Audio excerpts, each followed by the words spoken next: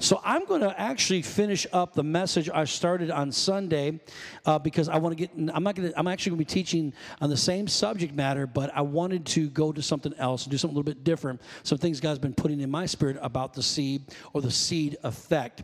But I want to say this: that God always has the desire to multiply and to renew. God's always about multiplication. God always wants to renew. You think about it, even your bodies. They tell me, if you study this out, you'll see it's true that your cells, even the cells in your body, are constantly wanting to renew. And that every 7 years or so, your body actually will renew itself completely from head to toe. Did you know that? Even your body will do that. One cell, another thing will happen, not just the renewal of the cells, but one cell will split into 2 cells, and it goes on and on and on. So in other words, your body is now producing millions of cells every 60 seconds, constantly, like a cell machine. Constantly, life is being reproduced, multiplied, and renewed even in your physical body, showing us the life of God every single moment, every day of our lives. And I want to say this: on Sunday, we talked about how God wants us to reach in faith, to become reachers in faith. Hebrews 11:1 says, "Now faith is the substance of things hoped for, the evidence of things not seen." Amplified Bible says this. Now, everybody say, now faith. When is faith? It's now. Now faith is the assurance, the confirmation, the title deed of things we hope for, being the proof of things we do not see. Faith actually becomes my proof of things we don't see, and the conviction of the reality. I'm convinced and convicted that what is in my faith is more real than my current circumstances. Are you convinced of that? That what you're believing God for is more real than what you're going through? That's the question you have to ask yourself. Faith perceiving as real fact. Faith perceives as the fact what is not revealed to the 5 physical senses. What I can see, what I can smell, what I can hear, what I can taste, and what I can touch, right? So my senses will say one thing, but my faith might say something completely different. By the way, that's what we're believing God for. And I made this statement. I said this: everything you need has already been provided. Not gonna be, it's already been done. So by faith, come on, we got to receive that.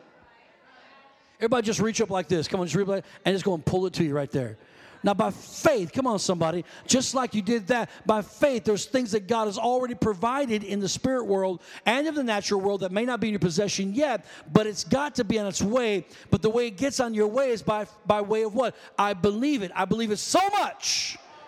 See, faith and belief are 2 different things, but I believe it so much that I activate my faith, which means I believe it so much that I actually show action toward what I believe. Faith reaches beyond the natural and into the dimension of the spirit where God has provided all things, or has already provided. I gave you analogies from Abraham as he goes up to Mount Moriah, and there he's going to sacrifice his son. God required it of him, and he doesn't have to do it. And God says, look, there's a ram already there. He didn't see it, but the ram was already provided.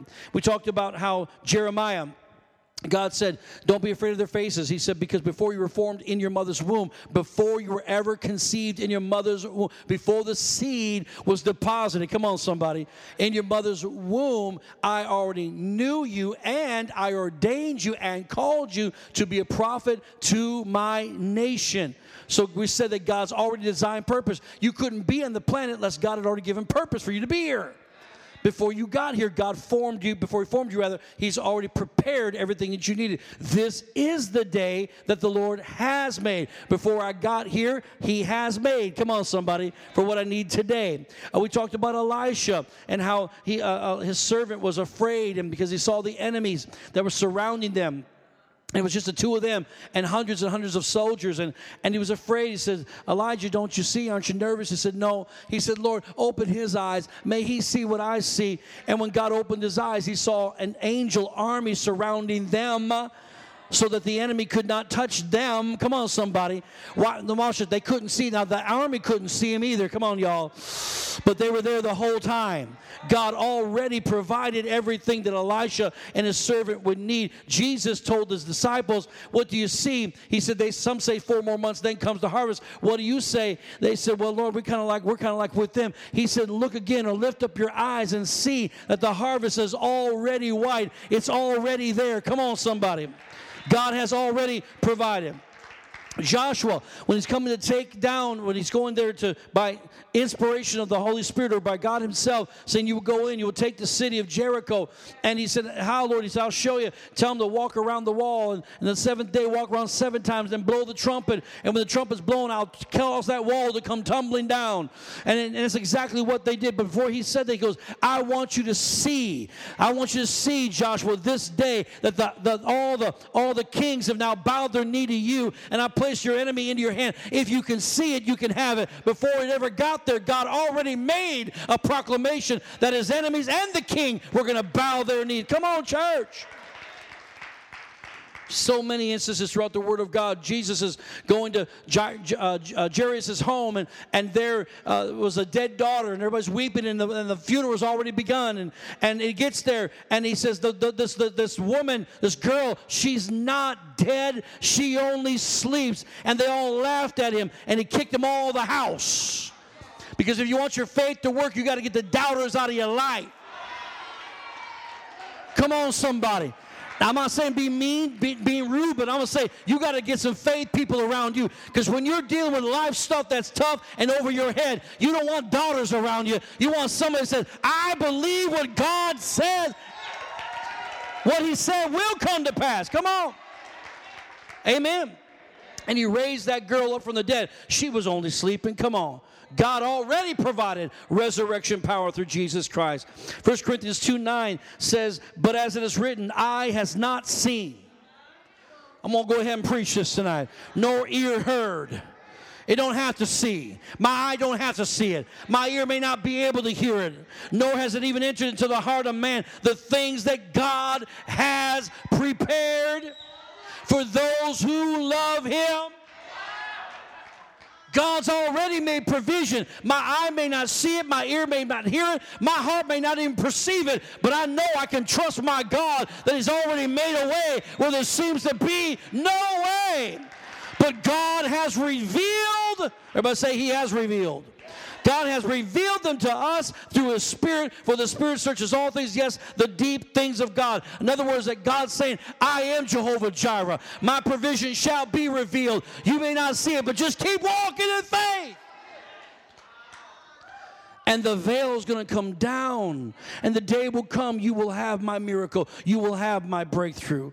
So how do I tap into things? We said we tap into what God has prepared. We do it by faith. In other words, if I'm going to get out of my problem, I'm going to have to reach by faith to think and talk on a different plane. I can't talk like the world and expect that God's going to give me a miracle. I can't walk like the world and expect God's going to give me a breakthrough. Come on, y'all. I can't think like the world and expect God's going to give me his very best. He wants to. He desires to. But there's something blocking. It's called my faith. I got to walk faith. I got to talk faith. I got to think faith. And how you know you're thinking and walking faith? And some people can put it on. They can fake it till they make it if they want to. But the truth is, if you really got a hold of your faith, your mouth is going. Your mouth will betray you. I said your mouth will betray you. Whether it be good or whether it be bad. It will betray what's ever in your heart. For out of the abundance of the heart, the mouth does speak. So if you got a lot of word inside of you, and you're trying to keep it on the down low because you don't want everybody to think you're a freak, a Jesus freak at work, but you just can't help yourself. Your mouth starts tripping out words and going, I got to say something about the Lord today. Why? Because your heart is filled. But if your heart is filled with CNN, help me somebody. If your heart is filled with negativity, if your heart is filled with all kinds of problems and sin in your life, guess what's going to come out of your mouth? All those things. And then the Bible says you'll have what you say. 3 Hebrew boys, Shadrach, Meshach, and Abednego. Come on, somebody say amen. And so they were facing the fact that they were going to have to go to the fiery furnace because they were not going to bow their knee to the statue or the idol of King Nebuchadnezzar. They had great respect for him, but they even took on the names of the Egyptians. They took on Egyptian names, and that wasn't even their names. And they tried to be obedient to the best they could, but they could not. They said that may be the law of man, but we can't break the law of God, and we will not bow our knee and worship some graven image. And as a result of that, and they were kind of tripped up in the first place, and that people stirred up Nebuchadnezzar and got him angry, got him mad, and said, we caught him, and they wouldn't bow their knee. And they said, well, where's the furnace? You got to put him in the furnace. He goes, by me now. He got so angry with them. He said, heat that sucker up 7 times hotter than it normally is. Now, I don't even know how you stoke up a fire 7 times hotter. Because come on, the first hot is hot enough to kill you. Come on, so that's called overkill. Amen. And I mean, it was hot, blue flame, you know. And so they said, we're going to throw you in unless you bow. And this is what they said. This is what they said. God will deliver us out of your hand, O king. We mean no disrespect, but we will not bow our knee to your graven or your golden image, and God will deliver us out of your hand. They said, really? Well, get on in there then. And they threw them in, and the men that threw them in got burned up alive. But there's Shadrach, Meshach, and Abednego, all bound up, hopping around in there, and ain't nothing being consumed. All of a sudden, the only thing got consumed were the very ropes that were tying them down. I'm here to tell you that if you do what God says, you might go in the fire, but the only thing that's going to get burned are your bondages that are holding you back. Come on. Why? They went in on the word of the Lord. God will deliver us out of your hand, O king. How do you think David was able to go up against Goliath, a 12 to 13-foot man? That's how big they got back in those days. Do your math. You'll find out. His very sword weighed 175 pounds. Just his sword alone. Y'all seen that Andre the Giant?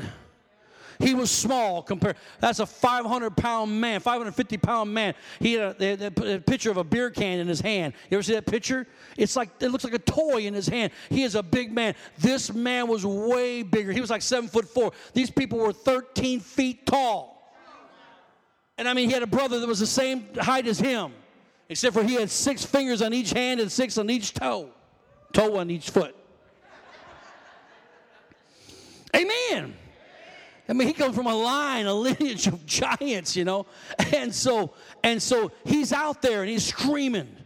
The Philistine armies on one side of the hill and the armies of Israel on the other side of the hill. In the valley, you got Goliath screaming, I tell you what, we don't have to fight, but let's cut to the chase. Send out your best warrior. Whoever beats me, they'll bow their knee to you. But if I get defeated, they'll bow your knee to you.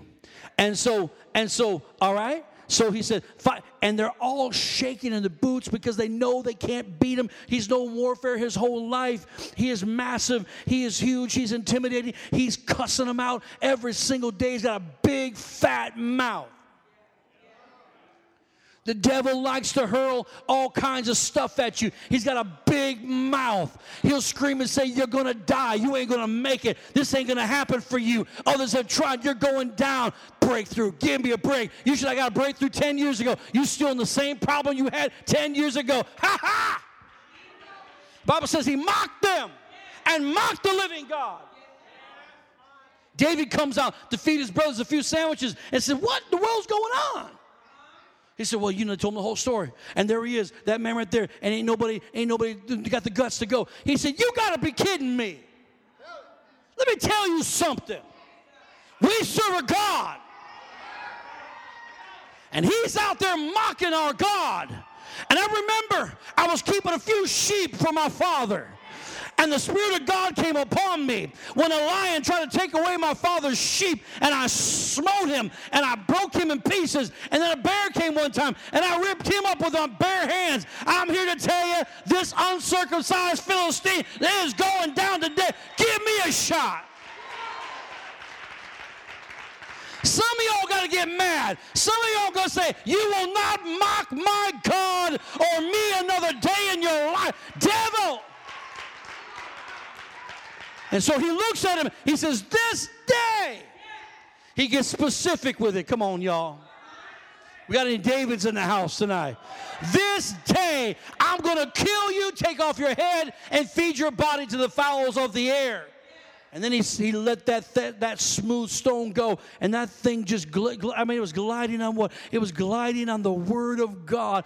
It couldn't miss. The only vulnerable place he had was right in his forehead. Knocked him down. You said, well, it killed him. We don't know for sure if it killed him or not. I know what did kill him, when David took his head off. Don't even give the devil a chance to get back up on his feet. Come on, y'all. Take his head off. With what? The sword of the Spirit, which is the Word of God. And when you speak the Word of God, you take the head off of your enemy. The natural, non-spiritual man will talk you out of your destiny because he is corrupted with limitation. He's corrupted with lack. That's what he sees. That's what he hears. That's what he smells. That's what he tastes. That's what he touches, is lack and limitation. So he speaks that way. I just want to say this. I'm not going to let no man talk me out of what God says I can do, period. Is that all you got? Are you going to let somebody talk you out of God's best? That's what those 10 spies tried to do when Moses sent in 12, and 2 came back and said, we're well able, and 10 came back and said, we're not able. They're bigger than us. And they came back, and the Bible says they had a bad report. They came back to try to talk Moses out of going ahead, advancing into the promises of God. There will always be people who will try to talk you out of God's best for your life. And I tell you right now, be very careful who you tell your dream to. Be very careful who you tell your desire to. Tell it to people of faith. Tell it to people who don't have malice in their heart. Tell it to people that won't be jealous. Because when you start talking greatness, people that don't understand that or they have no faith, they have doubt in their heart, they'll talk you down and say, but you know who you really are, right? We grew up together, right? I love my friends in the past. I still have conversations with my friends in the past. But I'm going to tell you something, guys. I drew a line years ago. I don't hang with you to sin. If I hang with you, I got to be me. And that means we're going to talk about Jesus, because out of the abundance of the heart, the mouth speaks. And guess what I have? I have respect from all of them. I had a friend of mine. He texted me a little thing, a little joke. And it was really funny. And it was a little racy. It wasn't bad. It wasn't bad. But he don't know the Lord, you know. So it was just a little racy. It wasn't bad. But anyways, I said, this is really funny. I said, thanks a lot, man. I'm between services.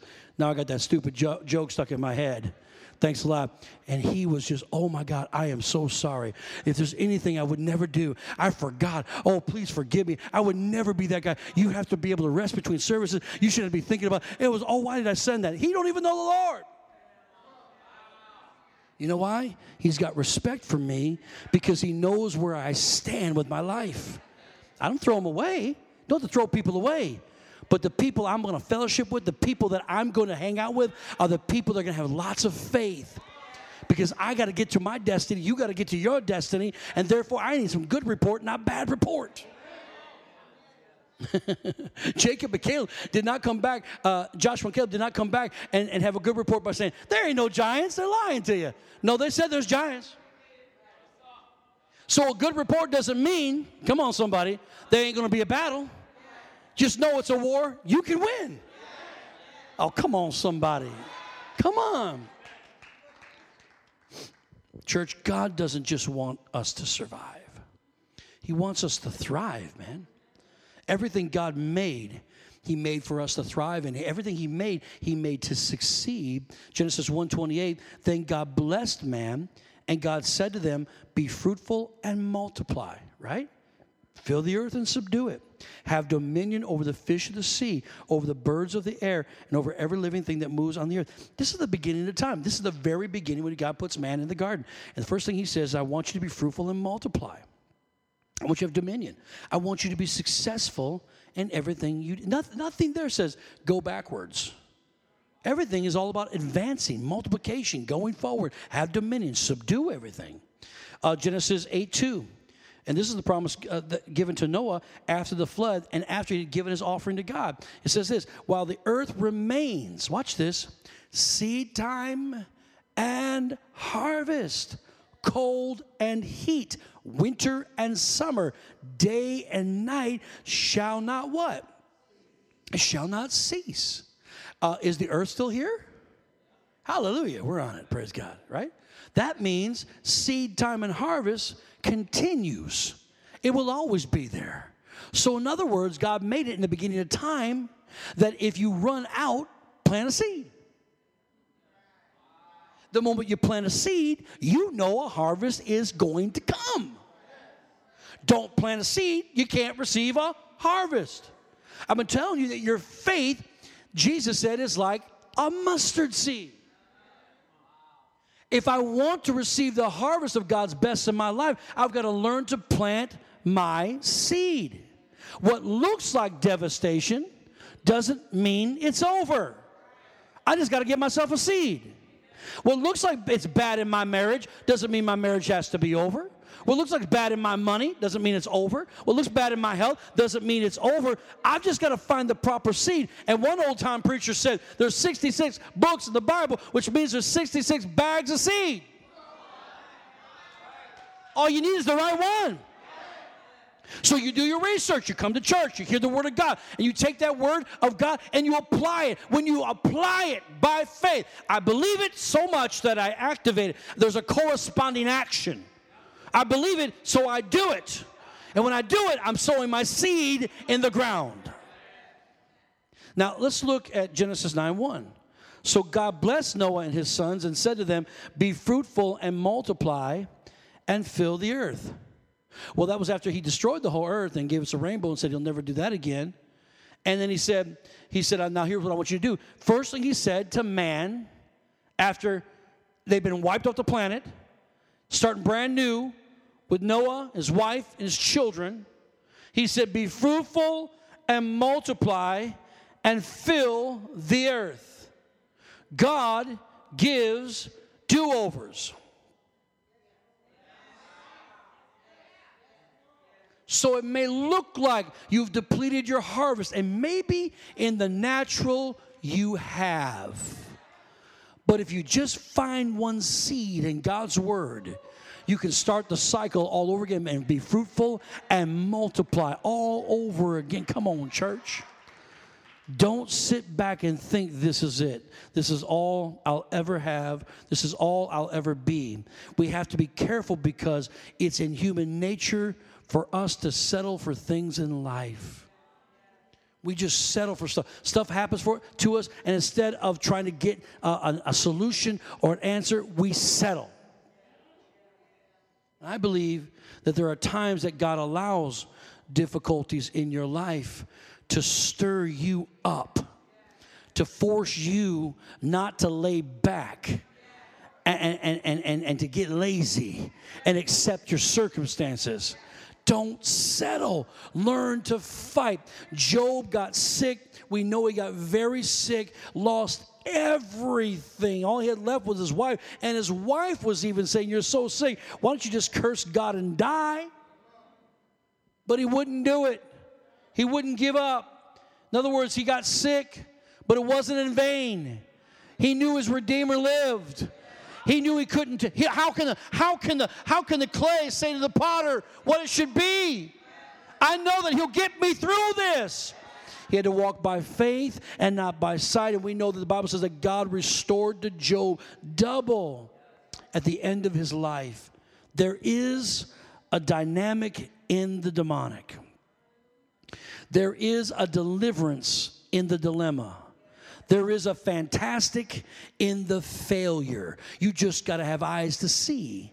That's what Moses was up against with the Red Sea. In other words, it looked like it was the end, but God gave him a word, a seed, and said, just do what I tell you to do. He said, take your rod that's in your hand and stretch it out over that sea. And then what? Not then what? Just do what I tell you. Why do we get to say to God, well, you got to give me a reason why? You just be obedient. He's God. Y'all don't want to help. I got this side. I need to come over here. We just got to be obedient. Why does God got to give you a reason? Since when? He's God. Well, he's my daddy, and my daddy got to tell me what's going on all the time. No, he tells you stuff you don't understand all the time. If he told you, you still wouldn't understand. You won't know and understand until you get to the other side of this thing. So what you got to do is just simply be obedient to what he says to do. Am I right about it? Last thing I wanted to do was start a church after being hurt the way I was, and I didn't have the results I wanted in Madison. It's the last thing I wanted to do. Well, I didn't want to fail twice. Come on. I didn't feel like I changed that much. What was about me that changed so much? Not much. I felt like I was I thought I was less of myself than I used to be. But he told me to do it. All I could do is be obedient to what God said to do. Thank God. My point is to use this. We've got to learn to stop putting all these restrictions on God and saying, Lord, if you give me a sign, Lord, if you just show me, he's telling you what to do, just be obedient. Activated by faith. And out of that dilemma, what happened? There was a dynamic in the demonic. There was a deliverance in the dilemma. The dilemma was the Red Sea. They couldn't cross it. God opened the Red Sea. They walked through it. And now here comes the armies of Pharaoh. And they walk into it. And God takes the dilemma, come on somebody, and destroys them to give them a deliverance. God will take what you're going through and make it your best testimony you've ever had in your life. He will make it work for you. I love it, this little story, because it reminds me so much of myself. Peter, and Peter loved Jesus with all his heart, but he was an emotional guy. He was a fleshy guy, and he would put his foot in his mouth a lot. He didn't mean to. He believed what he said was true. And remember, he tells him, Jesus said, you're going to deny me. And he said, not me, Lord. He rebukes him. He said, not me. I'll never disown you, or will I ever deny you. And Jesus turned to him and said, this day, before the rooster crows, you will deny me 3 times. No! Yeah, you will. And he did. And when the rooster did crow after the third denial, he remembered the words of Jesus, and he went out and wept bitterly.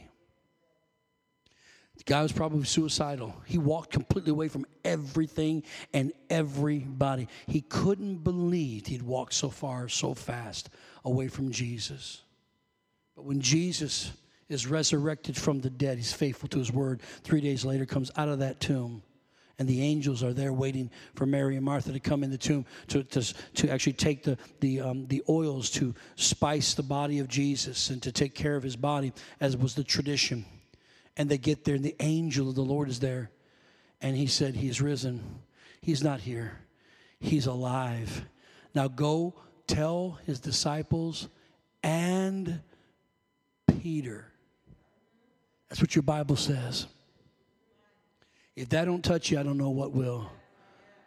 Go tell your disciples and Peter. In other words, I haven't forgotten about him. He may have walked away from me, but I have not walked away from him. I still got a plan of victory. I still love him. I still want to give him another chance. Come on, somebody. Come on. I want to share this with you before we receive tonight's offering, but this goes with the message. I'm going to give you 6 stages that you go through to become reproductive. This all has to do with the seed. The first stage is barrenness. This stage is where you seemingly are non-productive, where things have not worked out the way you had planned. You're barren. There's no fruit. There's nothing. The seed is dormant. This stage brings frustration, and frustration long enough leads to pressurized decisions and quitting.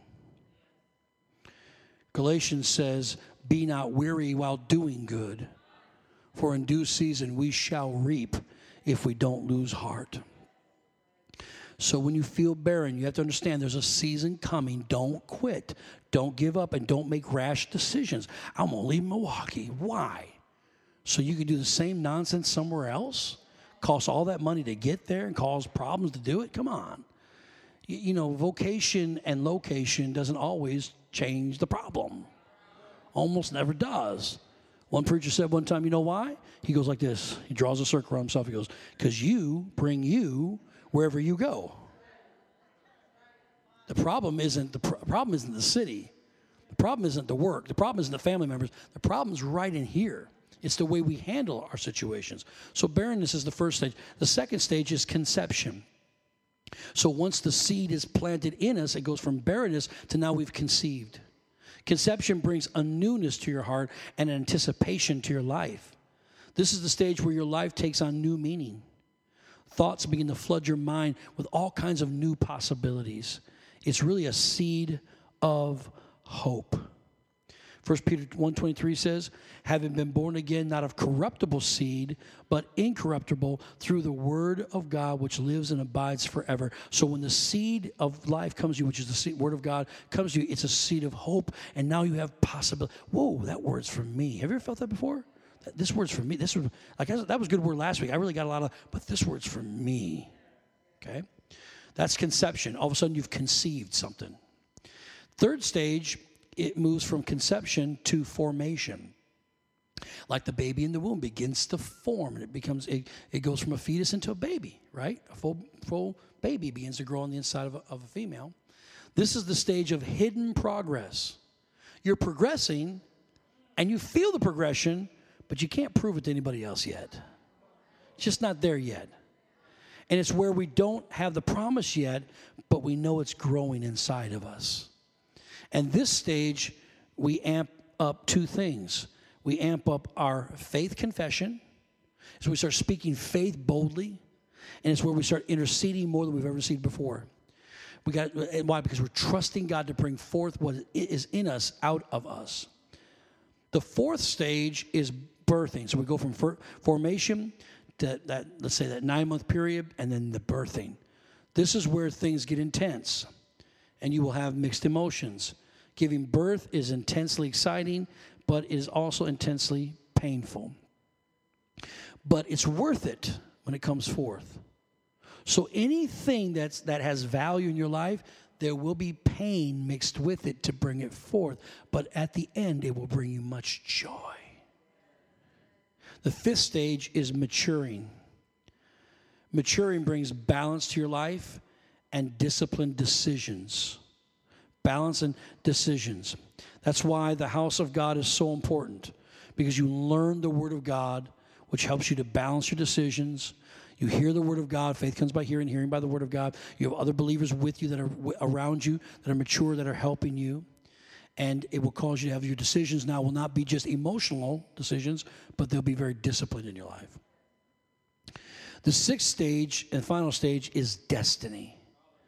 This is the stage where you're living on purpose, for purpose, and have a proper perspective of who you are. I want to move people through all those stages to the place of destiny so that you know who you are. Like the children of Israel did not know who they were. They thought they were grasshoppers in the sight of the giants, but they didn't know they were giant killers. That's destiny. When you get it, this is who I am. All right, let me show you how to become a multiplier. 2 or 3 quick things and we're done. Number 1 is get connected and stay connected. Abraham couldn't have children by himself. Come on, y'all. He couldn't even bring the baby into the world. He needed his wife. He had to be connected. He had a promise, but he needed the connection. Sarah represents the church. So she walked out this faith as well because she had to believe. Remember, she laughed at first, but then she became a believer when she conceived and became pregnant in her old age. Just like the church, she may be old, but she's still beautiful, and she can still produce. Somebody say amen. So to be a multiplier, get connected to the house of God, get connected to the vision of God. God does not want us out there on our own, because when we're out there on our own, we're easy pickings for the devil to take us down. Look at your pastor for just a second. Been doing this a long time. One of the things I've seen, the biggest error that Christians make, is when they think they can do life on their own. And it does cost you something, does it not, to be connected to people, because not everybody you like. Even in church. Come on, y'all. You look at me, I can't believe you said that. It's the truth. You love them, but doesn't mean you always like them. But that's okay. There'll be other people you do like, praise God. But we're commanded to love each other. We're supposed. I don't care if my foot doesn't like my hand. Come on, but I'm glad I got a foot, and I'm glad I got a hand. We work together well. I don't have to like it. It's the fact that it's the body of Christ coming. We're many members coming together. We're connected. So we need one another. It's not an emotional thing. It's a commandment of God so that we can come together, okay? So we can fulfill our destiny. One of the things that are the biggest failure I see in Christians, especially when they're doing well, the first thing the devil will do was get them to start missing the house of God. Now, don't tell me, look at me like that. It's the same thing with the gym. It's the same thing. We think, oh, I can do this at home too. But there's something about getting in your car when it's cold, driving to the gym. Come on, somebody, taking your bag of stuff in there, going down, having somebody you're accountable to, working on thinking about. So I'm just trying to tell you, it's the same strategy in the house of God. The enemy knows that if we don't have one another, we miss out on the accountability. Next thing you know, we're slipping further and further and further away. Because it's not easy to be a Christian. It's easy to love Jesus. It's hard to be a disciple. Now, number two is this, get what's wrong inside of you fixed. That's very important to become a multiplier. Embrace the pain, but let God fix you. That's a process. That doesn't happen overnight, but if you're just willing to say, Lord, I know there's some things out of order in my life. First thing you got to do is admit it, come on, before you can quit it, right? So I said, Lord, I got some issues, and he knows. It's not like you're telling somebody who doesn't know. But you're admitting that so he can begin to work on you with the word. And the third thing, and lastly, is you have to sow. Abraham had to sow a seed. Someone might say, but I have already. Well, then keep sowing. Don't quit. Keep sowing your faith seeds. Keep sowing your faith seed. I know it seems like it's too long. I did the math on this one time. Abraham,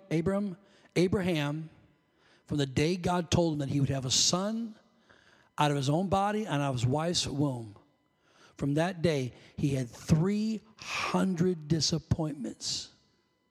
300 disappointments before the promise came.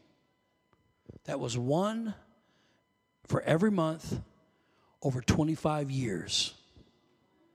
Every time, come on, her cycle, come on, somebody. And she wasn't pregnant. It was like, got to go back, try again. And believing that God was going to cause this thing to happen and saying, we're old. How is this going to take place? 300. But the day came that the promise impregnated Sarah, and the rest is history. Don't give up the promise. Keep sowing seed. Amen.